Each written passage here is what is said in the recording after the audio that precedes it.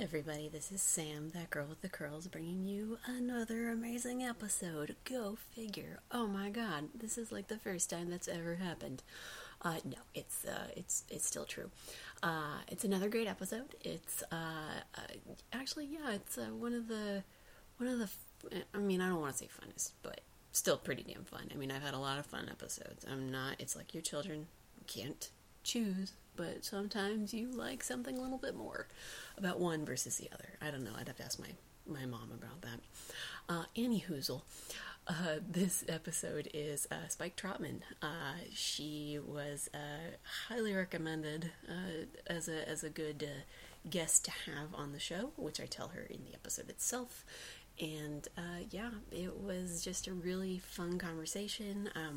We definitely talk about the comic book industry, but a majority of this is about, the political landscape, and I couldn't be happier about that in terms of talking about it. Not so much that I like what's going on in the political landscape, but Spike is just amazing, and she's so smart, and she's so awesome, and you probably already know this, but it goes without saying.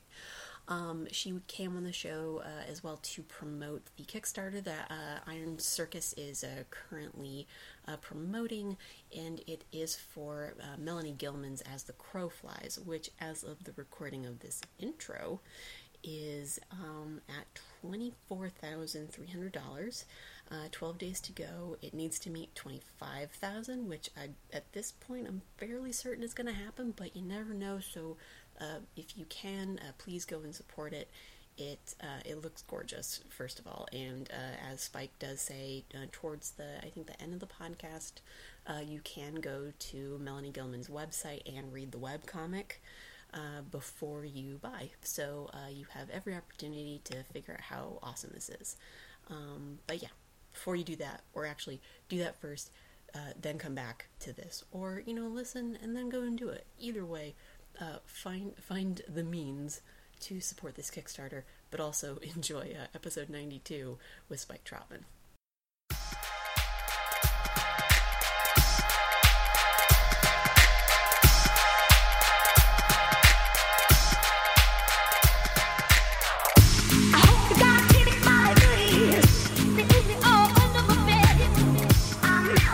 Sometimes it's just the connection's a little wacky, so anyway, it works. I fixed it. Anyway. Huzzah!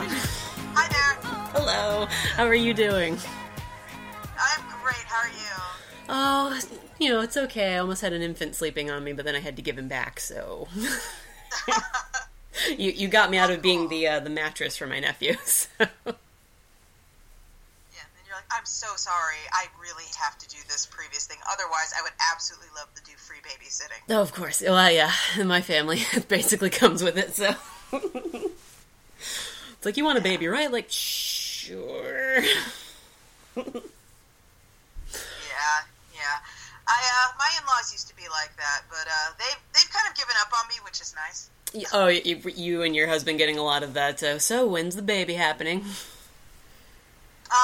What we get, actually, is my father-in-law, who understands the kind of people we are, but all the same still feels the need to try. He'll give us a very grave look, and he'll go, "Now, I'm not saying you guys can't have your own life and have your own choices, but the saddest people I know are people my age who didn't have kids," and that's all I'm going to say.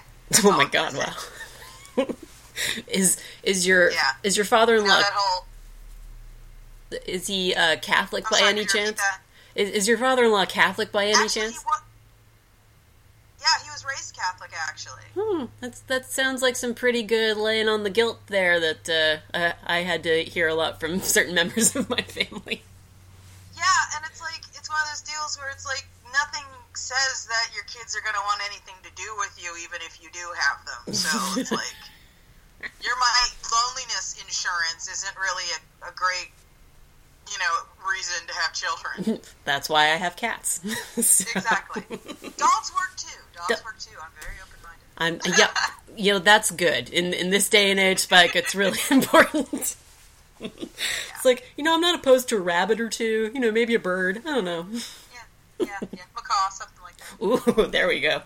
Don't those ones, live forever or something? Yeah, they actually, people who own, the big ones, like the macaw macaws and the cockatoos and stuff, they're told that you should make accommodations for your bird in your will because there is an incredibly good chance your bird will outlive you. Like, if you're like a 30-year-old person and you get a macaw that's like a year or two old, people are like, just assume it'll outlive you. Oh my god, that's a really morbid thought. Yeah.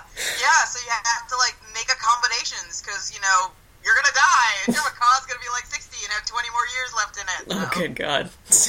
It's just like, it's like what to do when your bird will outlive you. Yeah, it's like one of many scary things about macaws, but... What are the other ones? I don't know all of them. Oh my god. Alright, it's like, again, it's like, I totally get that there are people who are like totally bird people and like they live for birds and they're totally willing to completely like build their life around being able to own this bird. Yeah. But they're super high maintenance. If you have a macaw and you're like a single person and you have a macaw but then you get into a relationship with another human, the macaw will get super jealous and aggressive. Uh-oh. Yeah, and they have beaks that can like bite off fingertips and stuff. And they're really, really, really loud. Like, ear-splittingly loud. No matter what. When they're happy, when they're sad, when they're angry, when anything. They're hungry. They're just ear-splittingly loud. And they're basically like having a 3-year-old forever, is how I've heard it described. So. Oh, God. Yeah, exactly. It's kind of horrible, right? Yeah, no, I mean, yeah, because we were... Growing up, I was never a bird person. Like, I mean, I like them okay when they're not like a pet. Like, I'm cool with that. My cousin had a oh god, it's not a cockatoo, or no, it was one of those smaller birds or whatever. Yeah. But it was just very vocal and it would poop on everything. So I was like, yeah, I'll hold him for like 2 seconds, but you can just have that thing back. That's cool. So we're much more of a cat family on my side of things. Yeah, I'm a dog person. I'm kind of always going to be a dog person. I just love their big dopey faces. Oh, I've wanted a dog forever, but like circumstances never presented themselves like properly to get a dog. Like even now, it's a very generational household. So having a dog at this point would just be like, no, there's a baby that's learning to crawl and walk. It's probably not a good idea right now. Yeah. So.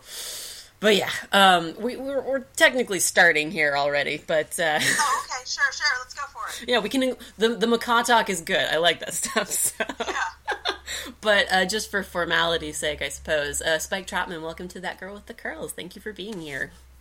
Thank you so much for having me. Happy to be here. Yay! You come highly recommended.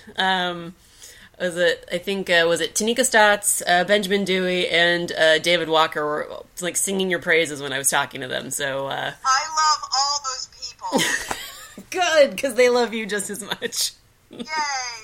And they're like, Spike's amazing. I'm like, I know. I'm trying to get her on the show. They're like, yeah, you should do that. I'm glad it could finally happen. Yay! No, I still feel bad about what I did at Emerald City because I saw you. I had line of sight with you, and then I was like, "Yeah, I'm looking for Tanika." And I was just like, after I had the conversation with Tanika, I was like, "Oh shit! Wow, that seemed rude." No, it's totally cool. Trust me, everyone at Emerald City is kind of buzzing. So yeah. No one is behaving 100% normally in Emerald City. It's like what happens at the con stays at the con or follows you home because it's probably a sickness of some sort. So. I know, right? It's just con crud or something. You like, oh, that was fun. You're on the plane home. You get home. You go to sleep. You wake up. And, like, your eyes are crusted shut. Your nose is a river. Your lips are chapped. Your throat feels like sandpaper. And you're like, oh, one last gift. Yay. It's like the gift that keeps on giving. It's so good. Although, I'm getting really good at not getting con sick because I try to avoid shaking hands these days, and I always carry hand sanitizer, and it's usually working, and I'm very proud of myself. Well done. Well, it's like you're like life hacking the con business. Yeah, because it's getting to the point now where I'm doing like 10 cons a year, and I can't afford to be sick 10 times a year. So. Really? I mean, come on. It's for the fans, Spike. I know, right? But yeah, it's just. It used to be one of those things where I just assumed, well, whatever, I'm doing a con. The week afterwards, I'm going to be in full recovery mode, so who cares? But nowadays, it's like I do fist bumps instead of handshakes, and every time I go to the bathroom, it's like I wash my hands anyway, but now it's just like straight up to the elbow, under the nails, back of the hand, base of the palm. Everything gets done before I eat hand sanitizer, after I eat hand sanitizer, before the con, everything, and it's working. And people make fun of me sanitizer I go through, but it works. So there. You're like, hey, I'm not sick, and you are, so who wins? Yeah, and there's like that sense of satisfaction on Twitter when everyone's all like, oh god, con crud, fuck. And I'm like, ha. Like, I'm very healthy. I think I'll go ride a bike now. Exactly. It's like, oh yeah, you were laughing at me before, but now. Yeah. It's like, come over to my side of the fence. It's so awesome over here. Yeah, bathe in hand sanitizer. It works. It's like, we're having so much fun over here not being sick. Woo! Oh, you want to hear me breathe? Listen to those clear air passages. It's like, oh, yeah. Oh, it's so good. Oh, I just can eat it up. Look at that. Look at that. Just getting it so much air. I'm using up so much of your oxygen right now. How do you feel? Exactly. But yeah, my workload has, just con-wise, travel-wise, has been bumped up significantly this past couple of years. And, you develop routines. You develop things you do that, to your mind, they work. So you keep them up. And the hand sanitizer thing is one thing I do. And when I'm traveling, I actually really hate traveling. I hate the plane.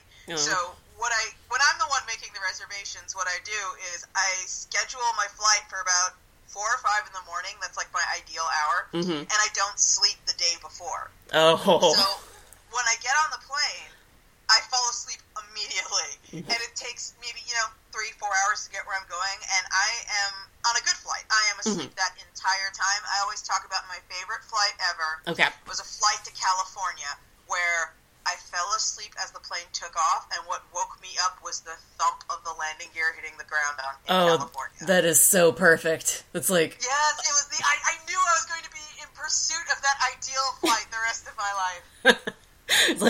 It's like experiencing the white whale when it's like I saw him. Now I have to chase it again. Exactly. I mean, every flight now is sort of my attempt to recreate that magic moment. It's like it's never going to be perfect again. Never, but I can try. Exactly, and that's the real point. There is that you try and you try and you try. Yeah, exactly.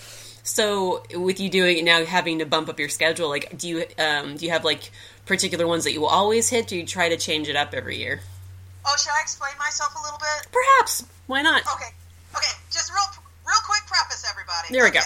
Hi, I'm Spike. What's up? Hi, Spike. Hi, Spike. I run a publishing company called Iron Circus Comics. I founded it in 2007 as a self-publishing imprint, and in the ensuing 10 years, it has grown to be the largest publisher in Chicago, Illinois.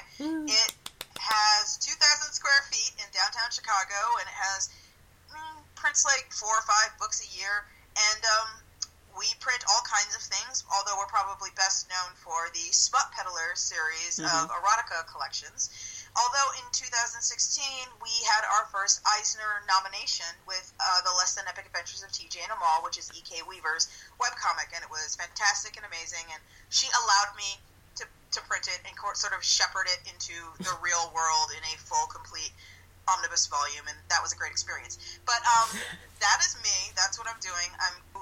It's gotten to the point now where I'm doing like 10, 12, 13 cons a year, and most of those they're invitee, so people actually write me and they ask me to come, but there are 2 or 3 I really, really enjoy, and I try to do every year, and one of them is ECCC, which is the con I met you at, Emerald City Comic Con. Yes. That is in Seattle, and it is...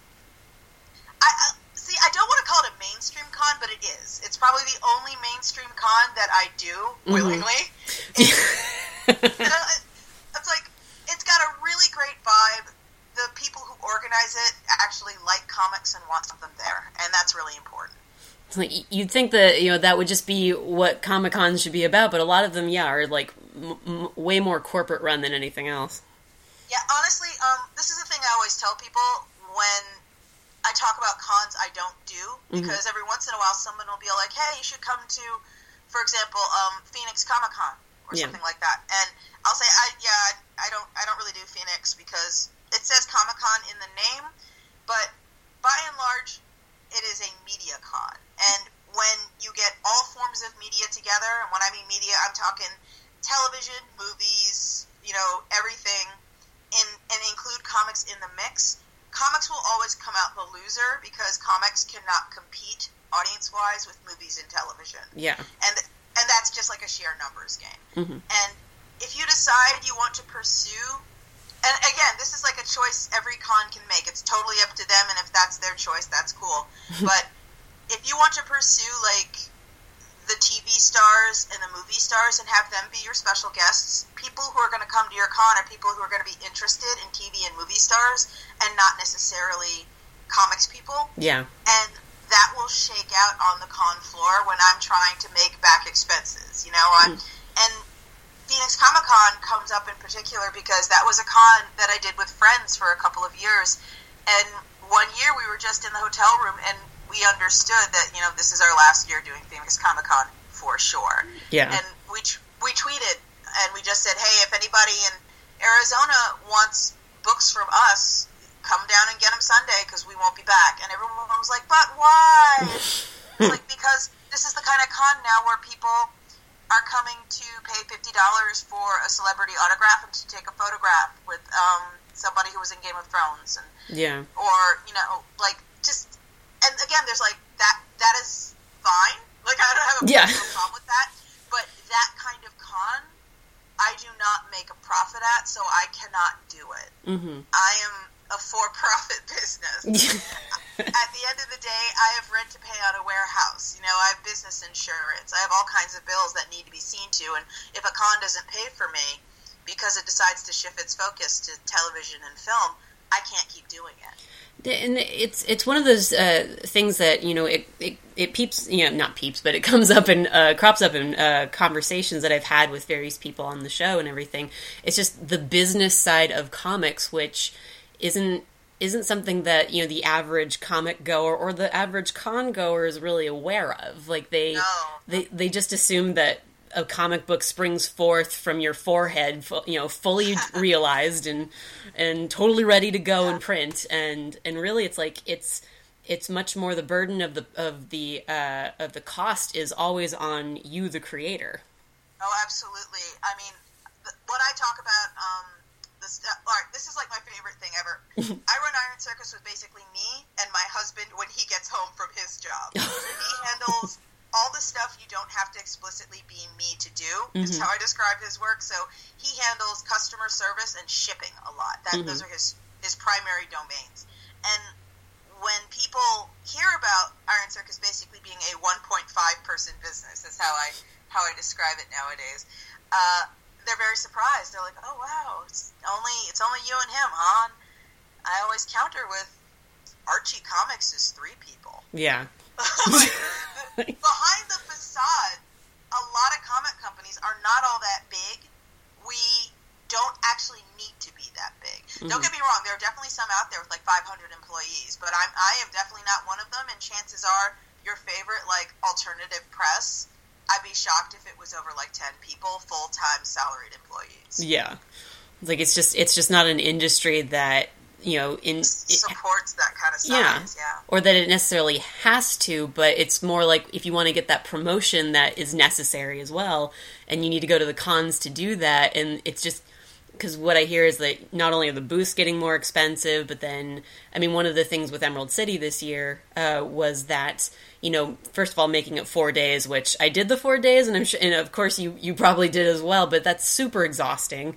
Oh yeah, for sure. And then it was like the reduction of Artist Alley to a degree, or not allowing certain people in that, for the most part, like had they not been bought by Reed Pop, they would have let in before. So it's like a lot of newcomers were kind of rejected in terms of getting space, and it's just like, you know, that's something that they need. Like they need that exposure and whatever, you know, capacity is available to them. And so when you deny them that, it's just like you're denying other voices, basically.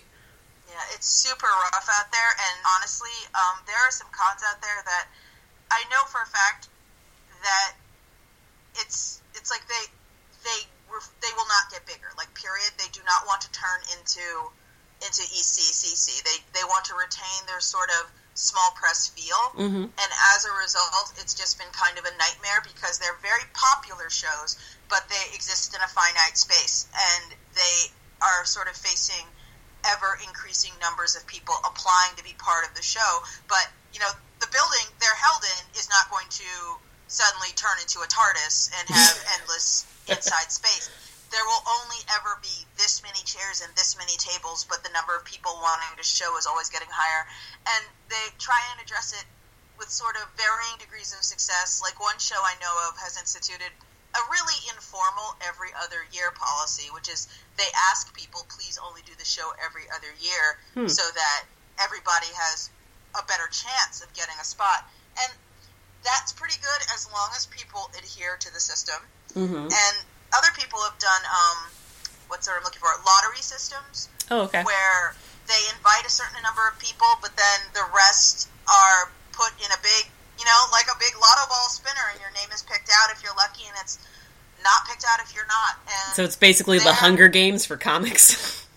Yeah, it's kind of like, I personally have some misgivings about that system. Like, again, it's their con, and if that's how they want to run it, that's fine. I'm not saying it's this great travesty of justice. Sure. But at the same time, a lot of cartoonists, again, this is like the business angle again. This is our business. This is how we keep the lights on and buy the groceries. And when you apply to go to a show is incredibly profitable and incredibly popular, and that'll pay your rent for the month, to be sort of put on, and I'm going to catch so much hell for this, to be put on equal footing with somebody who will be selling minis and prints and is maybe not trying to support a family, you know? Yeah. And so I've had friends that try and get into some of these shows, and they're waitlisted, and when you go to the show, the person who, in theory,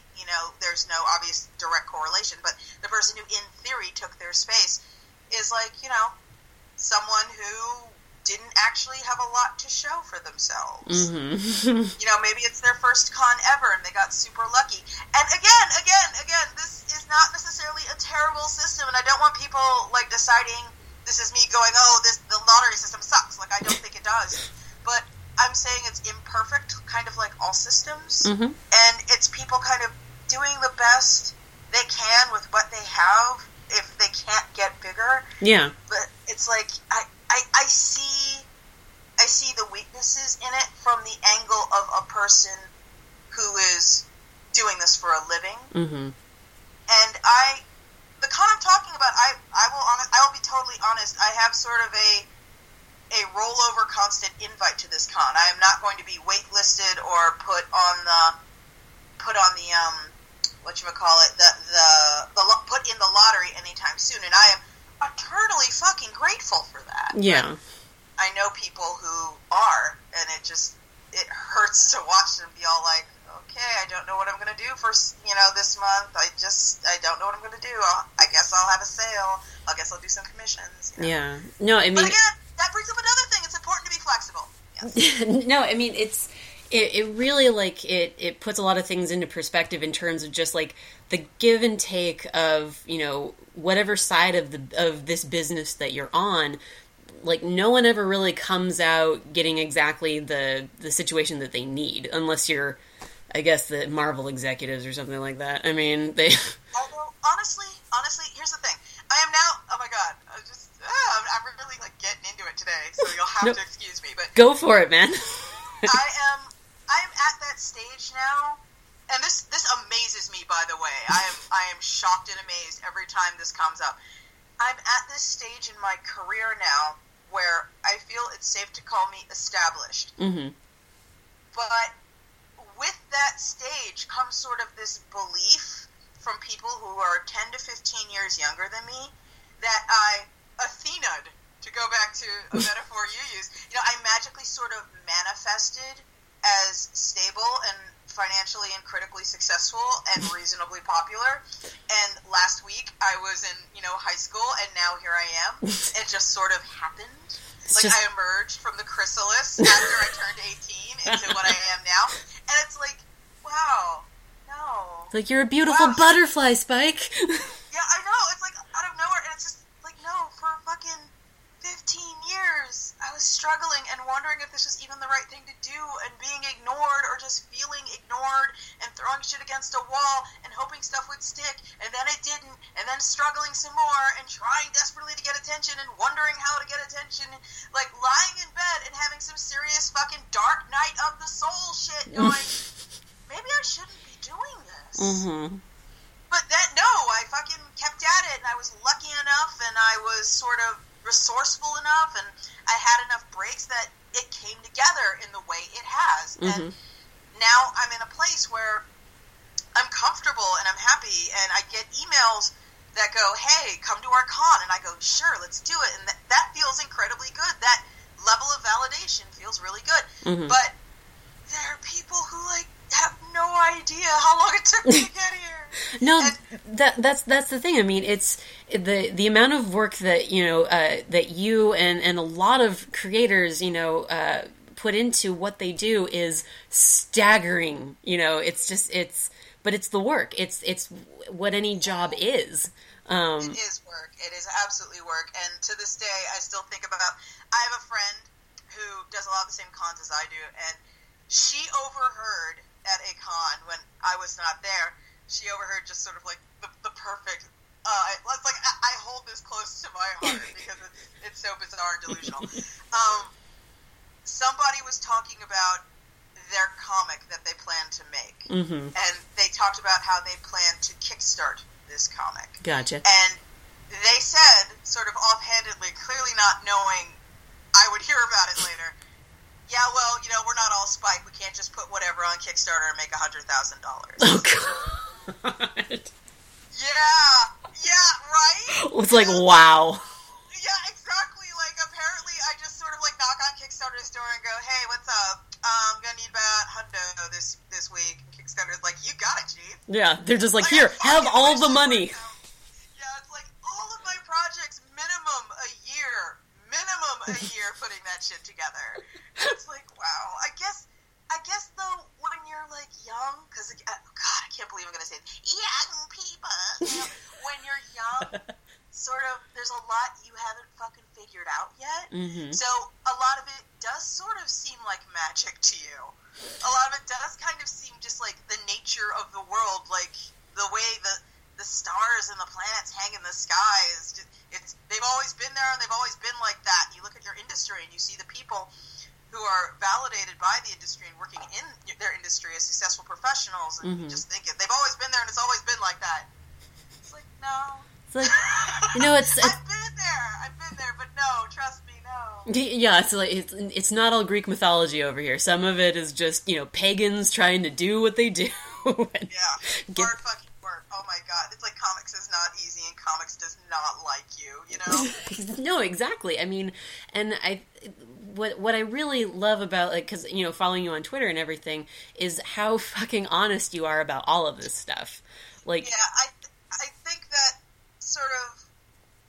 Okay, God, I think a lot of what I tweet just in general, especially about the industry, like there are a couple of truisms that keep coming up, and one of them is if I had taken sort of the traditional route in comics, if I'd done it the way people were constantly telling me I'm supposed to do it, which is putting proposals together and submitting them to this company and that company and the other company, going for ink tests, pencil tests, writing tests here, there, and the other place. If I did what I was supposed to do, and you have to imagine the big-ass air quotes hanging around what I'm supposed to do, I would have quit comics 10 years ago. Like, because I wouldn't have gotten anywhere. So there is that. And what I have now, what I have being sort of Iron Circus and whatever meager cachet, whatever meager street cred I have in the industry, what I have now has grown out of necessity. And it's kind of, it has evolved over time, as it should, in my opinion. It has evolved over time into sort of, this is simply the way things are done, so obviously I do them this way. But when I started kickstarting comics, and when I started making webcomics, and when I started doing what I'm doing, that shit was stuff people would attack you for. Yeah. They would tell you you were unprofessional, and you would never have a career, and this proved it, and you had a comic on the internet because no one cared about you, and you weren't good enough to have an air quotes real comic, and you had a comic on Kickstarter because, you couldn't find a real publisher for it, so you had to e-beg, and you had to hold your hat out like a hobo, and blah, blah, blah. And so there was a lot of shit-talking and punching down, and a lot of just general sort of policing how I went about my business. Mm-hmm. And, 5 years later, I'd say, like not even 5 years later, it's just become, well, that's just what you do, mm-hmm. without really even a link in between. And if I was a salty bitch, you know what I mean? Yeah. Get real salty about that. Like, oh, so we're just going to pretend that everybody knows this is how it goes now, and there was like no no one's going to admit I was right. No one. No, it's that I mean, I didn't have this similar situation with comics, but it was with like certain decisions I made with my family or whatever. Like, I made a decision like when I was 13 to stop seeing a certain side of my family. It was Good for you. Yeah, it was my dad's side. I just wasn't happy. I didn't want to be miserable and everything. Got shit for it for the next 20 years of my life. Good for you, though. Honest to God, good for you. Yeah. I think one of the more fucked up things about society is this sort of belief that your family can get away with fucking anything, but they're family, so you have to just grin and bear it and tolerate it. No, exactly. And, and then my father, like, only in the last, like, year or two, finally, came to the conclusion that he doesn't like doing a lot of this stuff with his side of the family either.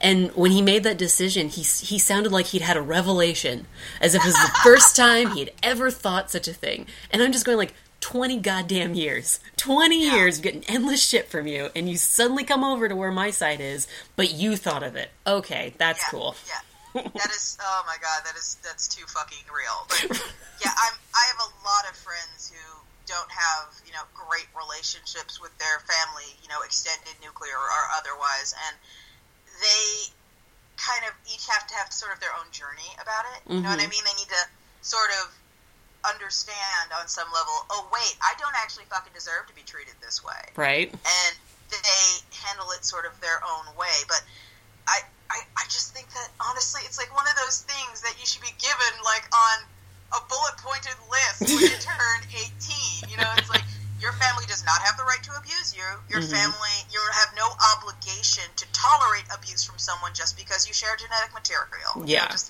that.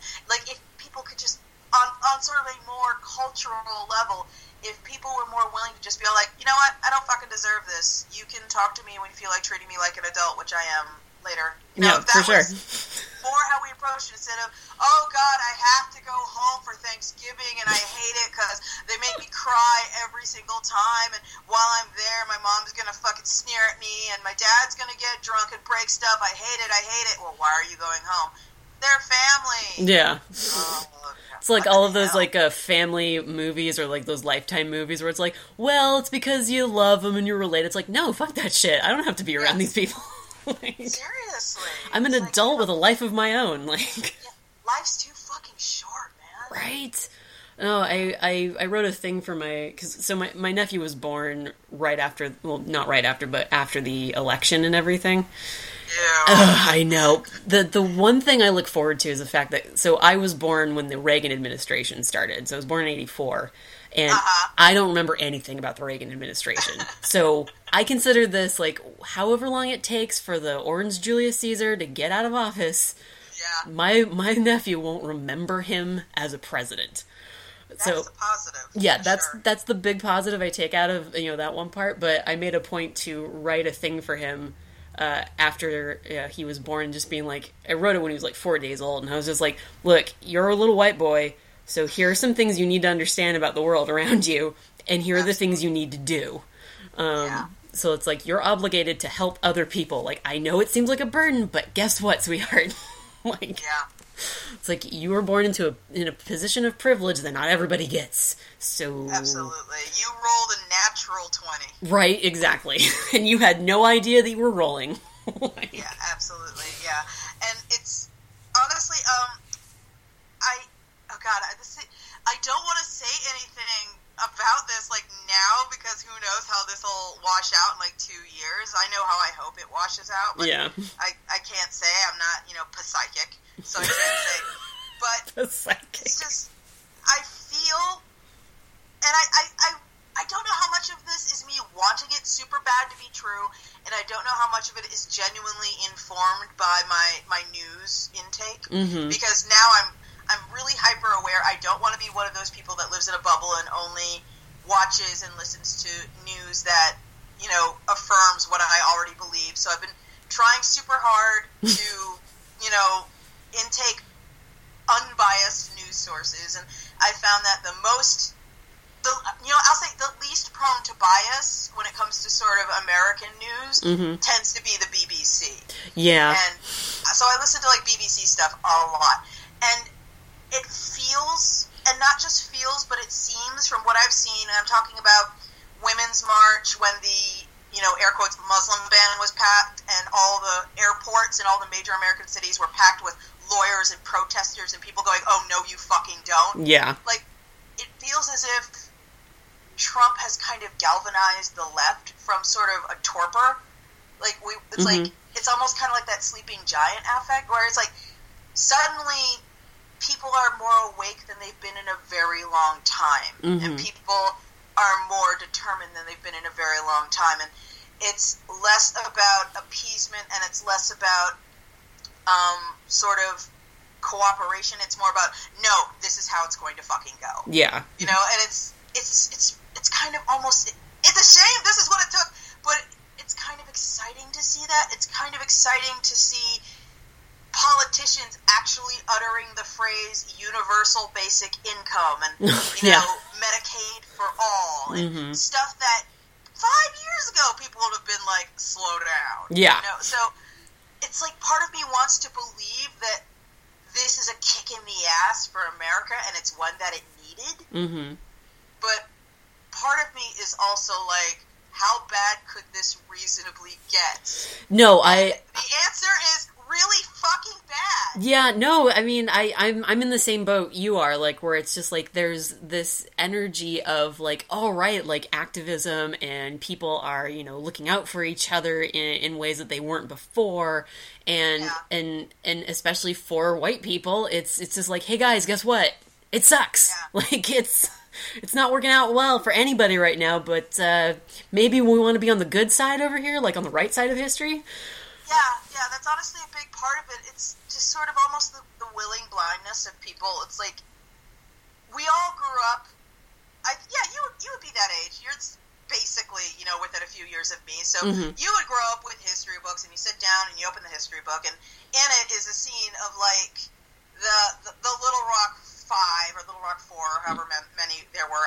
I'm a bad black person. I don't remember how many. But, like, the people who were the first to sort of integrate their schools, and you see the crowds of these, like, hateful white faces all twisted and screaming and holding their shitty signs and just, like, maniacal with their hatred. Yeah. And you look at them and you go, Jesus, you fucking trash. Yeah, you know? And it's like, that's gonna be you, dude! Yeah, no, like, and in 40 years, people are gonna open their textbooks, and there you're gonna be with your no Muslims sign or something, wearing your fucking tri-corner hat with tea bags hanging from it, and your stars and bars face paint, and people are gonna look at you in 40 years, right? Look at that fucking idiot. No, exactly. Like when you're a kid and you have, I mean, because some kids are just like, they're more precocious about like how they see the world and everything, but when you look at those faces and you're like, really? Like, seriously? Like, what? You know, and like when the Tea Party stuff actually started happening, I was still in college, and I was, I'm an American history major for the Revolution through around the Civil War. So a friend of mine like texted me. I was like grading papers, and she was like, "Hey, there's a bunch of Tea Party people up by, you know, whatever town was closest." And she's like, "You want to? Maybe you might want to go and tell them exactly why taxation was a big deal." Oh my god! I just wanted to go up there and be like, "You're doing it wrong. You don't even understand your own history." Like, I'm honestly just sort of picturing these like grandchildren, like looking at their grandparents with these blank faces in like 40, 50 years and just going, so you didn't want health insurance? Yeah. And like, how do you explain that in a way that doesn't make you look like a complete asshole? No, and it's always like, I mean, and that's what happens. Like, they get whatever platform that they get, and they explain themselves, and it's the rationality, the calm, cool rationality that pisses me off more than anything, because they don't see themselves as wrong. They don't feel shame. Like, I was talking with my dad about this, actually, the other day, and I was just like, I want all of them, everyone in the administration, everyone, in, like, specifically Trump and Betsy DeVos, but I'll take all of them. I want them in carts, and I want them carted through, like, Washington, D.C. Like, he has to make the same walk up to the Capitol or to the White House, whatever the hell, that he did before, only he's in a cart, and everyone gets some rotten fruit. We just chuck it at them. Honestly, what I can't help but picture is just, like, it's like, I don't know, it's like, part of me is just, okay, here's the thing. This is something that I think a lot of brown and black people say just in general, but when this sort of wave of, like, suddenly it's okay and cool to be a Nazi, and no, wait, let the Nazi speak for a moment thing came about, and there was this lot of white shock at it, like, part of me was a little bit validated, because it's like, oh, I'm sorry, did you think I was kidding? You know, did you think that I wasn't, that, like, so you didn't believe me, but now suddenly it's real. Yeah, no, so it goes back to the... to know from you, exactly, at what point did I stop being an exaggerating liar? Because that's what I was until you turned on the news today. Yeah, no, it's the same situation with comic books and what we were talking about with family. It's like, you're speaking the truth, you're speaking your truth as well, and then everyone else is like, no, we're just going to give you shit about it until they discover it, and then suddenly it's like, my God, did you not know this? Like, oh no, seriously, really? Yeah, it's like, this is the same thing. It's like when Black Lives Matter was, first getting organized, and everyone's all like, oh, that you're blowing this way out of proportion, and now there's like literal fucking Sig Heiling, you know, at like the presidential swearing in, and people are all aghast. It's like, what, did you think we were fucking kidding? Yeah, it's like, I don't know, there's like every day it's like, what new fresh hell do I have to experience to... Although I have to say, one of the things that has been pretty reassuring is, like, deep down in his heart, it's like, in his every action, it's pretty obvious that Trump wishes he was some kind of despot, because he's not actually particularly interested in the process of lawmaking. Of course, yeah. He just likes to sign unenforceable executive orders that have absolutely no legal ground to stand on. The ACLU is like, are you for real? And then, like, you know, filed the motion against 3 seconds after it's signed, and it's never entered into law. It's like these empty gesture proclamations for appeasing, like, the drooling rabble that elected him.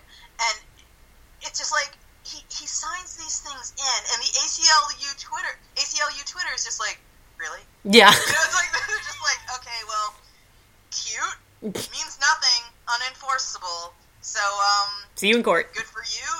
You feel like a big man now? It's like that meant nothing and did nothing. It's all about, I mean, just from the beginning was just, he just wanted to win. He wanted to win, and he wanted to, you know, basically, like, you know, stick it to Obama. Like, everything he's done has been like, let's turn over everything that the Obama administration did that was a positive for this country. Quite honestly, I don't even think that was his goal. I think early on, he was just advertising his bullshit TV show. I didn't think he honestly just started running for president thinking he would be elected president. I really don't. Oh, no, I believe that too. It happened because the Russians were like, well, let's just try this one out, and even the Russians were like, well, that's interesting. Oh yeah, we're the fucking laughingstock of the globe now, and it's just one of those things where it's like, oh, well, the least we could do is get him impeached as quickly as possible. Right. I think my office. Years, but, my office has a pool. I think we're starting a pool to see like how long it'll take. I'm gonna say 2018. 2018? Yeah. My money's on 2018. He'll flail around for a while. They'll probably do 2 or 3 shitty things that'll take 5 or 10 years to undo. And then in 2018, I think things will start actually getting fire under them. Yeah. Someone was talking about, like, I mean, because I didn't really understand how federal prosecuting works, and I know that now I know it takes a very long time for a case to be built and whatnot. So, yeah, I was like, if he doesn't resign by Christmas, I mean, it's like... Yeah, but there's definitely an out by Christmas theory out there. I've seen people say that they feel as if he'll be out by Christmas. Yeah. But, I'm not feeling it. It took us 6 months to get this far, you know? Yeah. No, my sister reminded me, and rightly so, she was like, his ego won't allow him to resign. I was like, yeah, no, you make a good point there. Yeah, and it's just... I was reading a bunch of Twitters of people who are, like, White House correspondents or Capitol Hill correspondents or whatever for various newspapers and networks, and one of them said this thing that was just as if it was a love letter written directly to me and signed with XOXO at the very bottom, which was someone said, a reporter said, I asked a longtime GOP aide how he thinks this will shake out. His reply, like Reservoir Dogs, everyone's going to wind up dead on the floor. Oh. I know, right? That is so good. Amazing? That's like the best quote. Like, I fucking wish. That'd be amazing. It's like, wait, who's Mr. Pink? Like, which one of them? Everybody fucking turning on each other. You know what I mean? Oh my god. Because the thing is, like, he has no loyalty. Mm-hmm. Trump has no loyalty. He has no one, and it's because no one's behind him. That's why he has no loyalty. Like, it's everybody's there using each other, and if one of them has enough on someone else to avoid going down harder than strictly necessary, he'll flip like a burger. Oh, and for sure. Once the flipping starts, that's when the dominoes just start falling line by line, and that's when the real fun begins. And I genuinely think we're like 2 years out from that because the GOP is determined to do literally fucking nothing. Oh my god! Like, I think that's the most frustrating thing. They are reprehensible.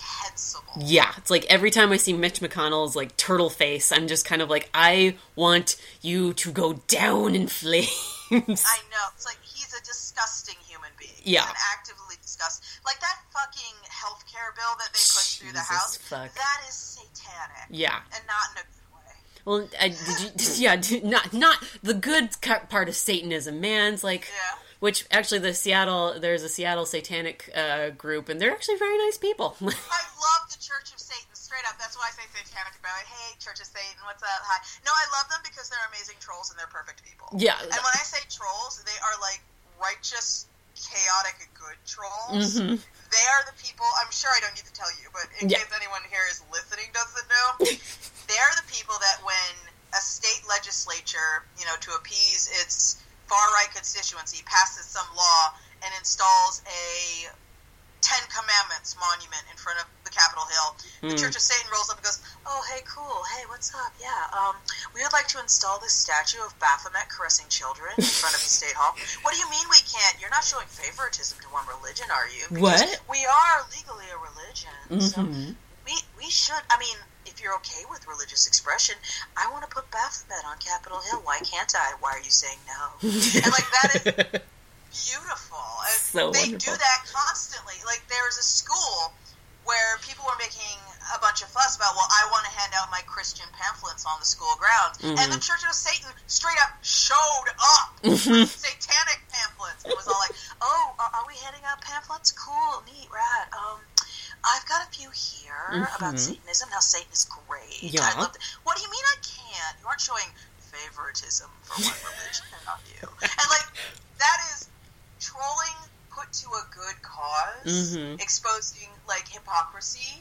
And I love the Church of Satan for that. I love that shit. I want that quote. I want your quote. I love the Church of Satan to go on like a billboard somewhere. Like, no, they are fucking good ass people. They are straight up like, no, you will adhere to the law. It's all of us or none of us. No, exactly. I mean, and that's the thing. It's like they're, again, it's this weird, not weird, but it's this sense of emboldenment, whatever the hell it is. I should know words, but I don't today. I write good. But yeah, I was talking to a coworker about these videos that are coming out of people recording, like in supermarkets, where this one Muslim woman just let this white lady, get ahead of her in line at the grocery store, and then this woman like goes off on her. She's like, "You shouldn't be in this country," and blah blah blah. It's like what the hell, lady? No one asked you anything. Like, how did that happen? Like, quite honestly, I think stuff like that is stuff that has kind of always happened. It's just now everyone's. It's like what is it that Cory Doctorow called it? Little Brother. It's like people were worried for decades about Big Brother, but frankly, Big Brother should be worried about Little Brother. Yeah. And Little Brother is everyone having a camera in their pocket. And interesting things have happened now that everyone has that camera. Despite the fact everyone has one, we still don't see a whole lot of Bigfoots and UFOs, but you know what we do see? Racism? You know, racism and sexism and transphobia and just all kinds of horseshit that, you know, people have been telling you has been there for years, but for some reason you didn't believe them. Yeah. Now suddenly, like, it's all, I mean, you know, if you're on Twitter, it's all over the place. You know, there's videos, I mean, And I would argue that it's not more frequent. I would argue it's just easier to capture in real time. Yeah.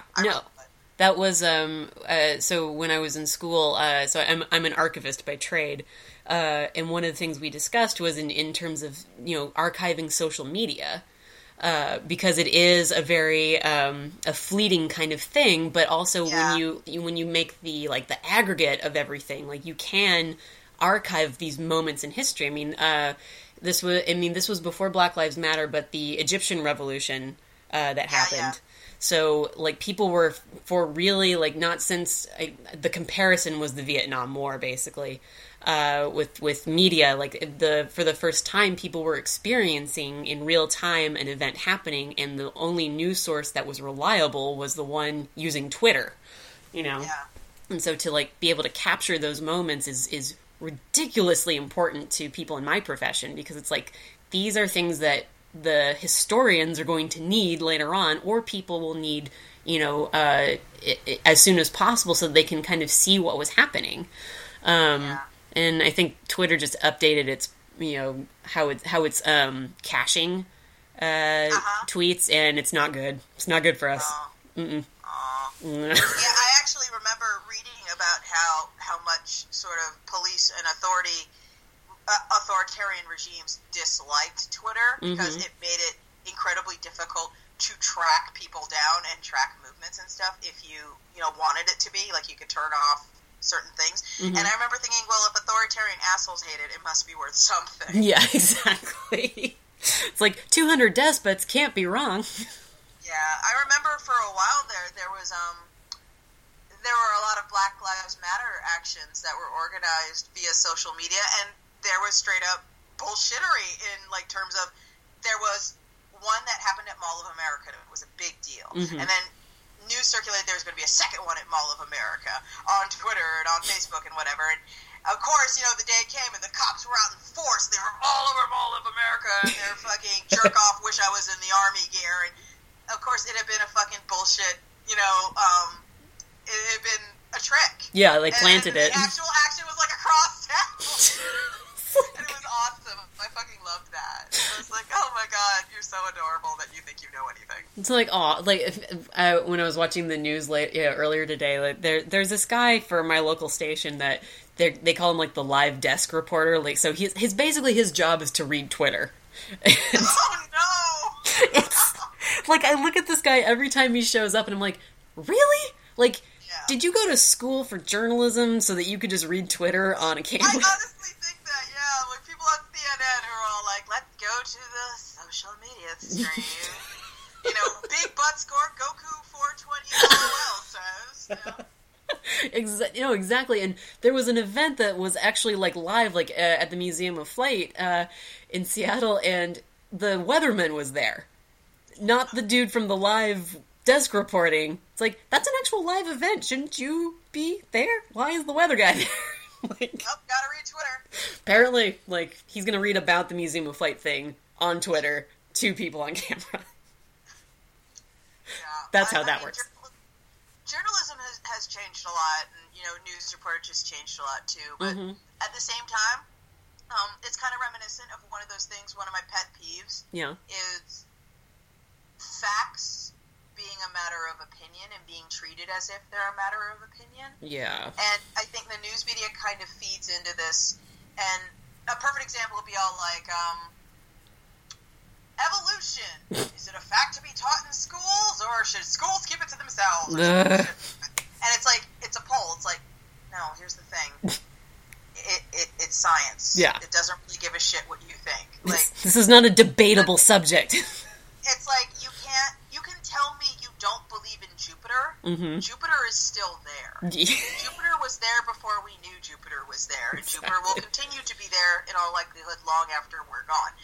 It's not a matter of opinion, Jupiter's existence. And evolution is not true or false depending on how you feel. It's, do you accept that this is the most scientifically plausible origin of mankind or not? Mm-hmm. You can say, I don't accept evolution, the same way you can, like, not accept your wife's divorce papers, but they're still there. Yeah. I choose not to believe in gravity, therefore I feel as if I can fly. It's like, well, you're gonna die, so... Exactly.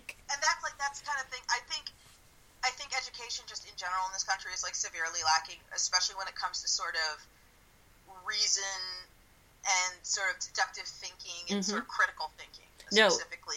Where, basically, if it makes you uncomfortable, you don't have to believe it. It has been sort of this thing where it's like, it's been accepted as, like, a valid way to go through life. No, exactly. No, like, in, like, the best thing that I got out of my education was how to think critically. I mean, and it's not just indicative of a history program that I had, but it should be indicative of any particular major that should teach you how to think, like, or to interrogate information. Because that's what you need. That's a skill that you need to exist in the real world. And this was a while back, but there's some schools that are actually in elementary school. There are some classes that are actually teaching kids how to spot fake news. That's actually really cool. Right? And the thing is, like, it's born out of the times and out of the necessity of it, too, because it's like, if the kids are with parents who don't know how to do it, then they're not necessarily going to get the skills either unless someone actively goes out there to teach them how to do it. Yeah, absolutely. I think this, it's like, I'm so genuinely bothered by someone deciding the truth is uncomfortable. Mm-hmm. You know what I mean? And deciding not only do they not believe something that is verifiably true, but the world must now be reshaped to accommodate their discomfort with the truth. Right. No, I mean, I've had that problem, especially with, like, religious practice for so long. Yeah, and it's political too, though. Mm-hmm. You know, it's in, like, multiple facets of life where it's just like this urge, and the problem is, it's like, I've read all these articles and, like, studies, and they talk about how resilient the human brain is when it comes to being challenged, and how literally being presented with evidence you are wrong only makes you double down. Yeah. And there's, like, no way to fix it that anyone has figured out yet reliably, and it's just so frustrating to think about. It's like, well, I call this method the ball-peen hammer method. It just means... the only thing I can think we could do to cut this off at the pass is just, like, sit down children and just be like, here's the thing. When you're presented with evidence contradictory to what you want to be true, you're going to want to not believe it, and you need to be aware this will be your impulse, because being aware that this will be your impulse gives you a fighting fucking chance. Yeah. Just want to, like, grab a group of kids, and, you know, not in a weird way, but you're just like, hey, come over here, and, like, I'm gonna teach you some lessons here, like, straight up, because I don't know if everyone else is going to do that for you, but here's some simple truths. Yeah. Hey, everyone, it turns out the Smilodon had big old wacky, hound dog jowls covering its giant, cool fang teeth, and it didn't have these big fangs sticking out, and everyone goes, no, that's not cool! Wait, though. Wait. See, you're having that reaction right now. Just stuff like that, where it's, like, tamp down that desire to scream no, and it's just, you have built this house for yourself of lies. And you know what? I'm not even sitting here going, I'm perfect. Not by any stretch of the imagination. I just think it's such an important part of being a functional adult to know and to recognize when, I've been probably wrong about this, and I've probably been wrong for a long time. And I'm having this impulse to ignore this new information so I can continue to be wrong. Yeah. Oh, dear. that's so valuable. No, I think a lot of people don't do that and are not taught to do that. No, the lack of curiosity sometimes is really is just as frustrating, because it's just like, guys, there's so much stuff out there. There's so many amazing things. Like, I've always felt like, in terms of like my own interest in fandom, is that for some of them I'll go pretty deep, but for a lot of them I stay fairly surface to like dipping my toe in a little bit. Yeah. Because there's just so many things that I find fascinating that I can't necessarily commit to one or two things. Like, no, but this is really cool, but this is also really cool, and so are these 500 other things. Yeah. So, but I don't know if like it's just a general lack of curiosity, or people are just, or that curiosity is stifled so early on that it just never gets to come to fruition. I think a lot of it is just being comfortable. Mm-hmm. I think a lot of it is not being forced to learn and adapt and grow. Yeah. And I think a lot of people sort of, when presented with something challenging, they have the option to go, nah. Yeah. And they do. And, and there is no impetus on them to change in any way, so why bother? Ugh.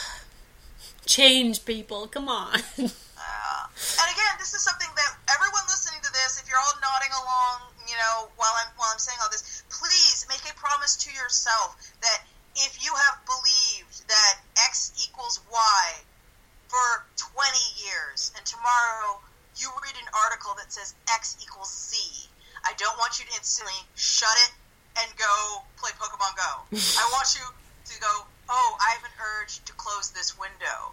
Maybe I should keep reading. Mm-hmm. And I'm not talking about this bullshit sort of every single opinion is worthy of debate and consideration thing, because no, not every single opinion is worthy of debate and consideration. Right. For example, hey everyone, I think every cat on Earth should be killed as painfully as possible. That's my opinion. Is that worthy of debate? No, that's fucking bullshit. And you understand that, right? Yeah, it's also super creepy. Yeah, you know what I mean? It's just like, these days people are treating super creepy opinions like, oh, I am somehow obligated to sit down and take this person seriously for a certain number of minutes. Well, and it's also this misunderstanding of... Sorry. And provide them with a sort of carefully considered and cited rebuttal. It's like, no, that's bullshit. You're not. No. Stupid arguments do not require your attention or your reputation, because they're stupid. The argument's bad and you should feel bad. I mean, it's this misunderstanding of what actual free speech is. Like, that's where it really stems from. Like, half the time when people are like, it's a matter of free speech. Like, no, it's a matter of, out of free speech, I don't have to listen to you either. It's like, one of the most amazing things about people who scream free speech is they say something and they're shouted down and called a fucking idiot. Mm-hmm. And they say free speech. It's like, the response to what you just said is also free speech. Exactly. It's like, did you read the First Amendment? Again, it's one of those things where it's like the most concise statement is, free speech means the government is not persecuting you for saying what you're saying. Mm-hmm. It doesn't mean that you can say whatever you want, consequence-free. Exactly. A lot of things, I'm not going to say everything you say, but a lot of things you say will have consequences, and you are not entitled to a consequence-free life, mm-hmm. especially if your opinions are odious and dehumanizing and trash. Exactly. But at the same time, it's I want you, everyone out there, if you click an article in The Atlantic or Scientific American or National Geographic or some other newspaper like that or magazine, and it's talking about something that you think you know about, but this article concisely presents facts that counter what you think you know, and those facts are real, and those facts are verifiable, and you look at them, and you have that impulse to go, no!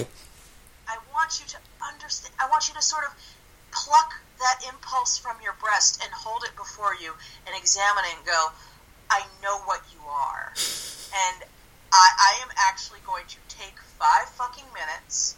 I'm going to hold you away from myself, and I'm going to consider new information.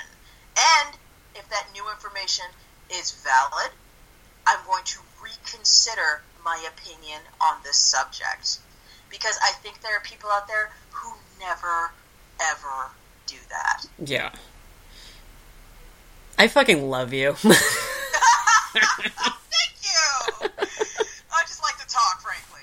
No, well, that's perfect for a podcast, quite frankly. I mean, like, and at this point, it's like, so comics? Yeah, comics, anyway. Oh, yeah, let's talk about comics. I mean, comics, everyone. When is this going up? I'm sorry. I'm breaking the fourth wall. When is this going up? No, this will go up next Friday. Okay. Hey, everyone. I've got a Kickstarter running right now. Okay.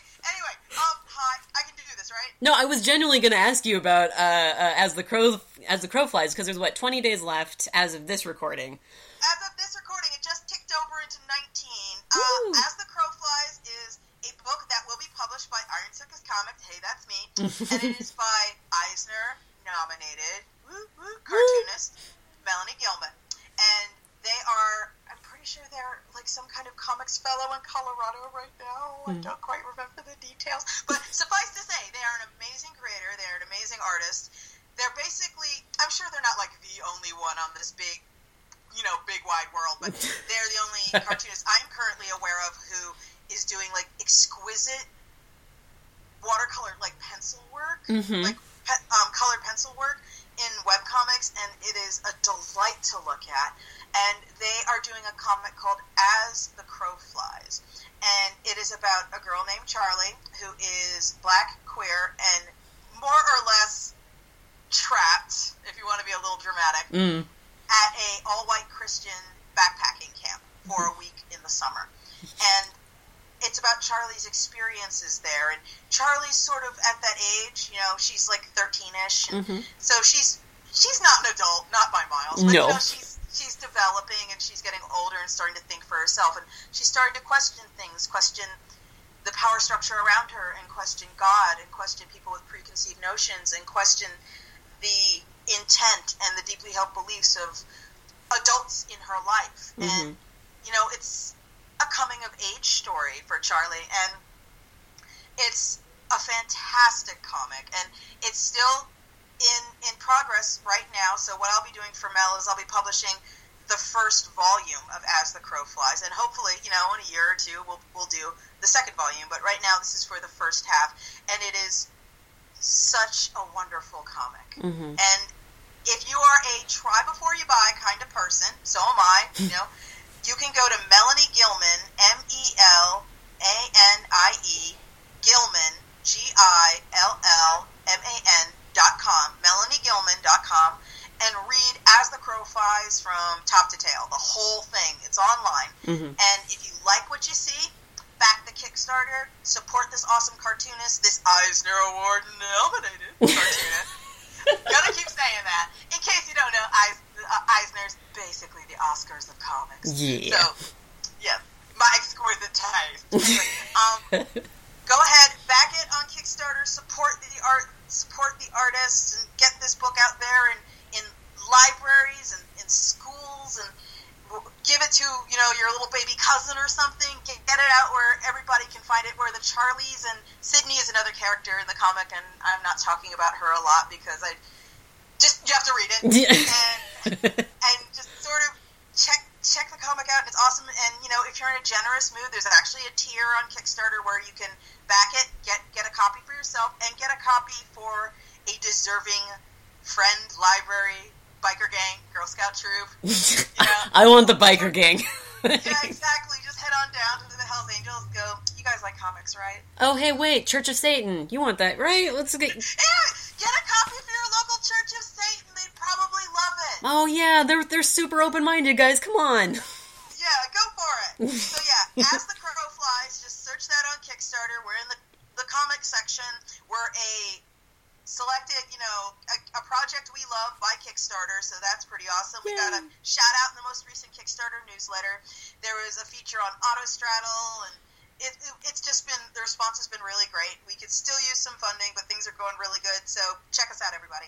Definitely, yeah, and I'll put a link to it in the... please, thank you, I'd appreciate that. Exactly. Well, and I know we're at a little bit over an hour, but if you would entertain one more question from me, perhaps. Knock yourself out. Go yeah, excellent.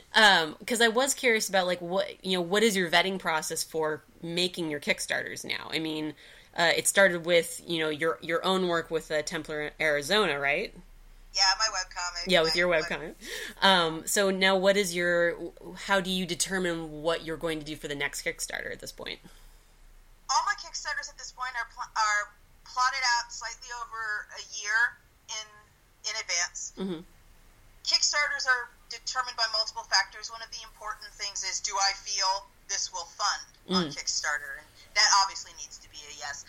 Another one is sort of based, it's not the determining factor, but it is based on the online presence of the creator, because Kickstarter, by its nature, it is it's a site, it's a website. Yeah. And people who have a web presence are going to do better on Kickstarter than people who have no web presence.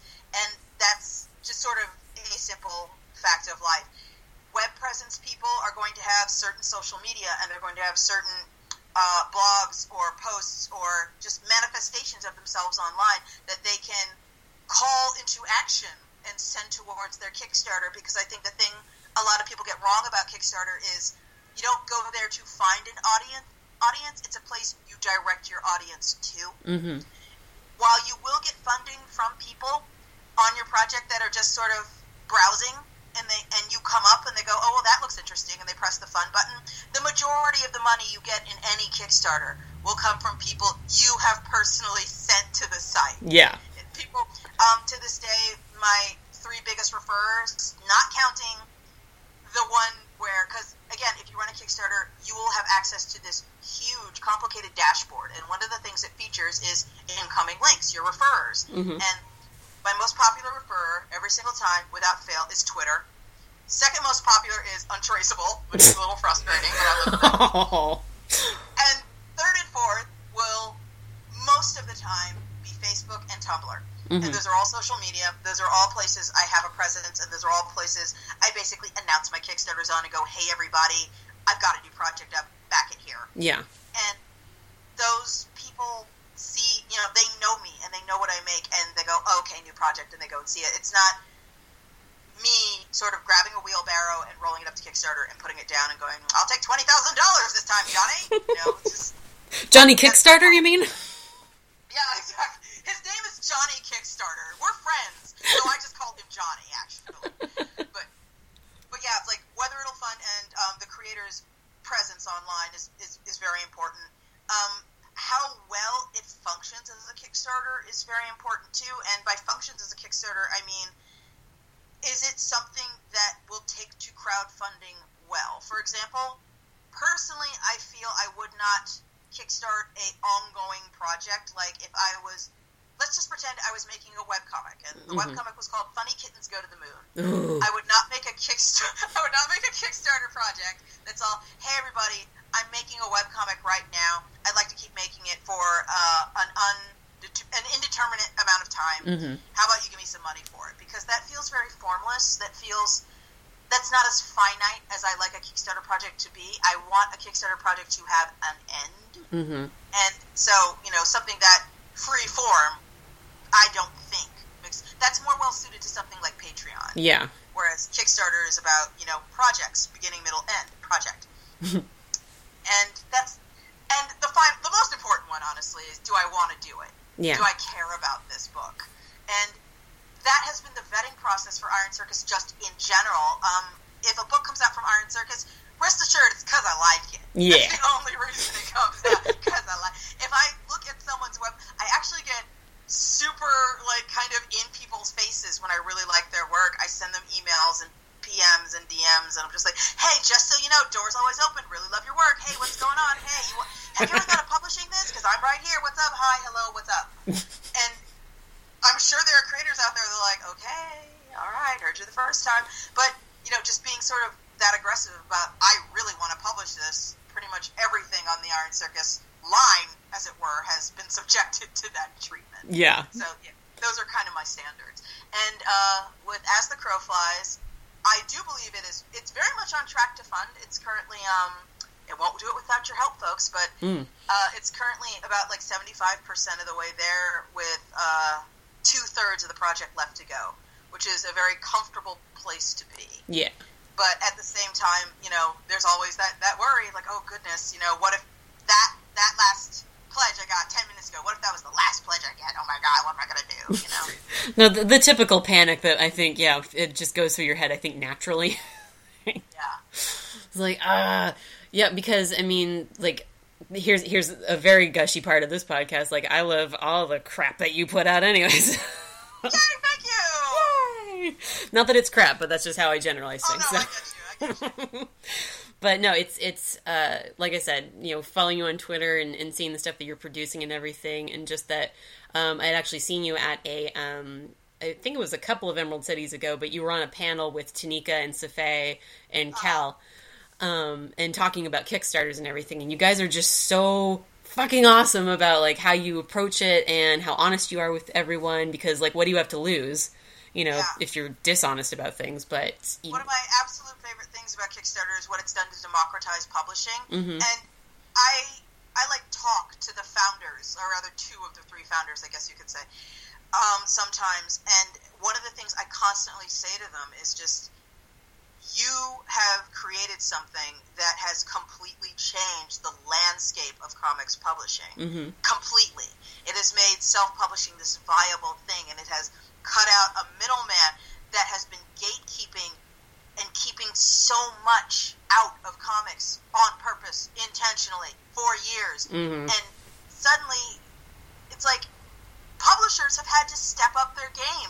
They have had to basically be a value add instead of simply the person you had to contend with to get your work out there. There has to be a reason that you go with a publisher now, as opposed to, well, fuck this, I'll just take it to Kickstarter. Yeah.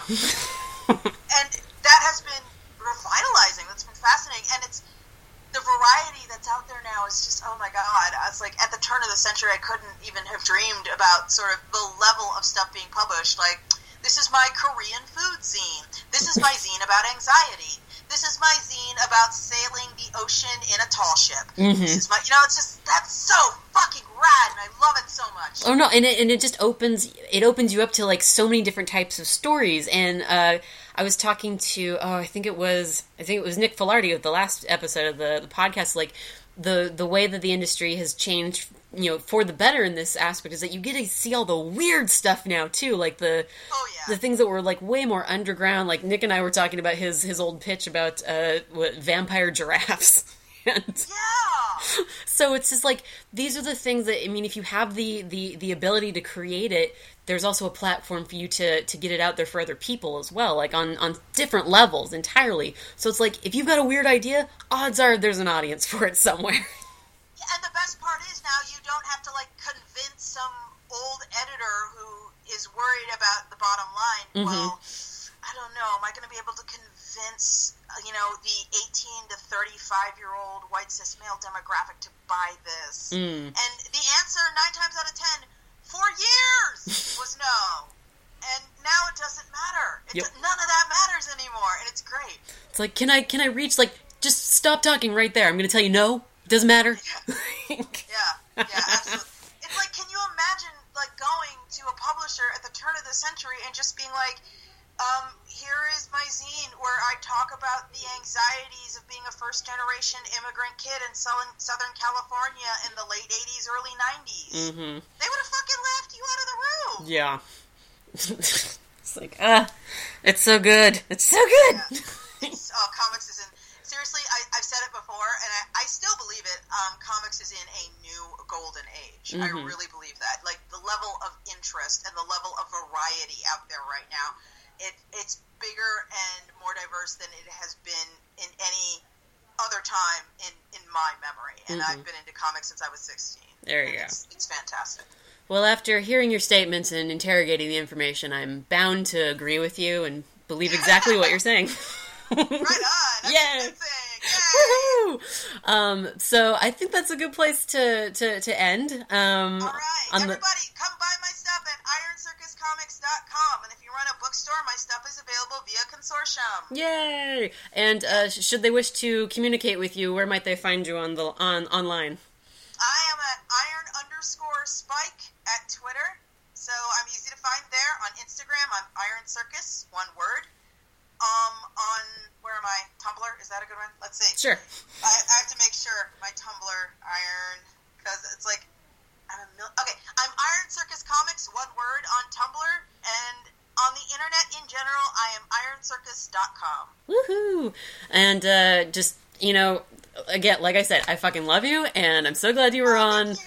And I can't wait to see you at the next con, which I don't know if are you going to Rose City at all this year?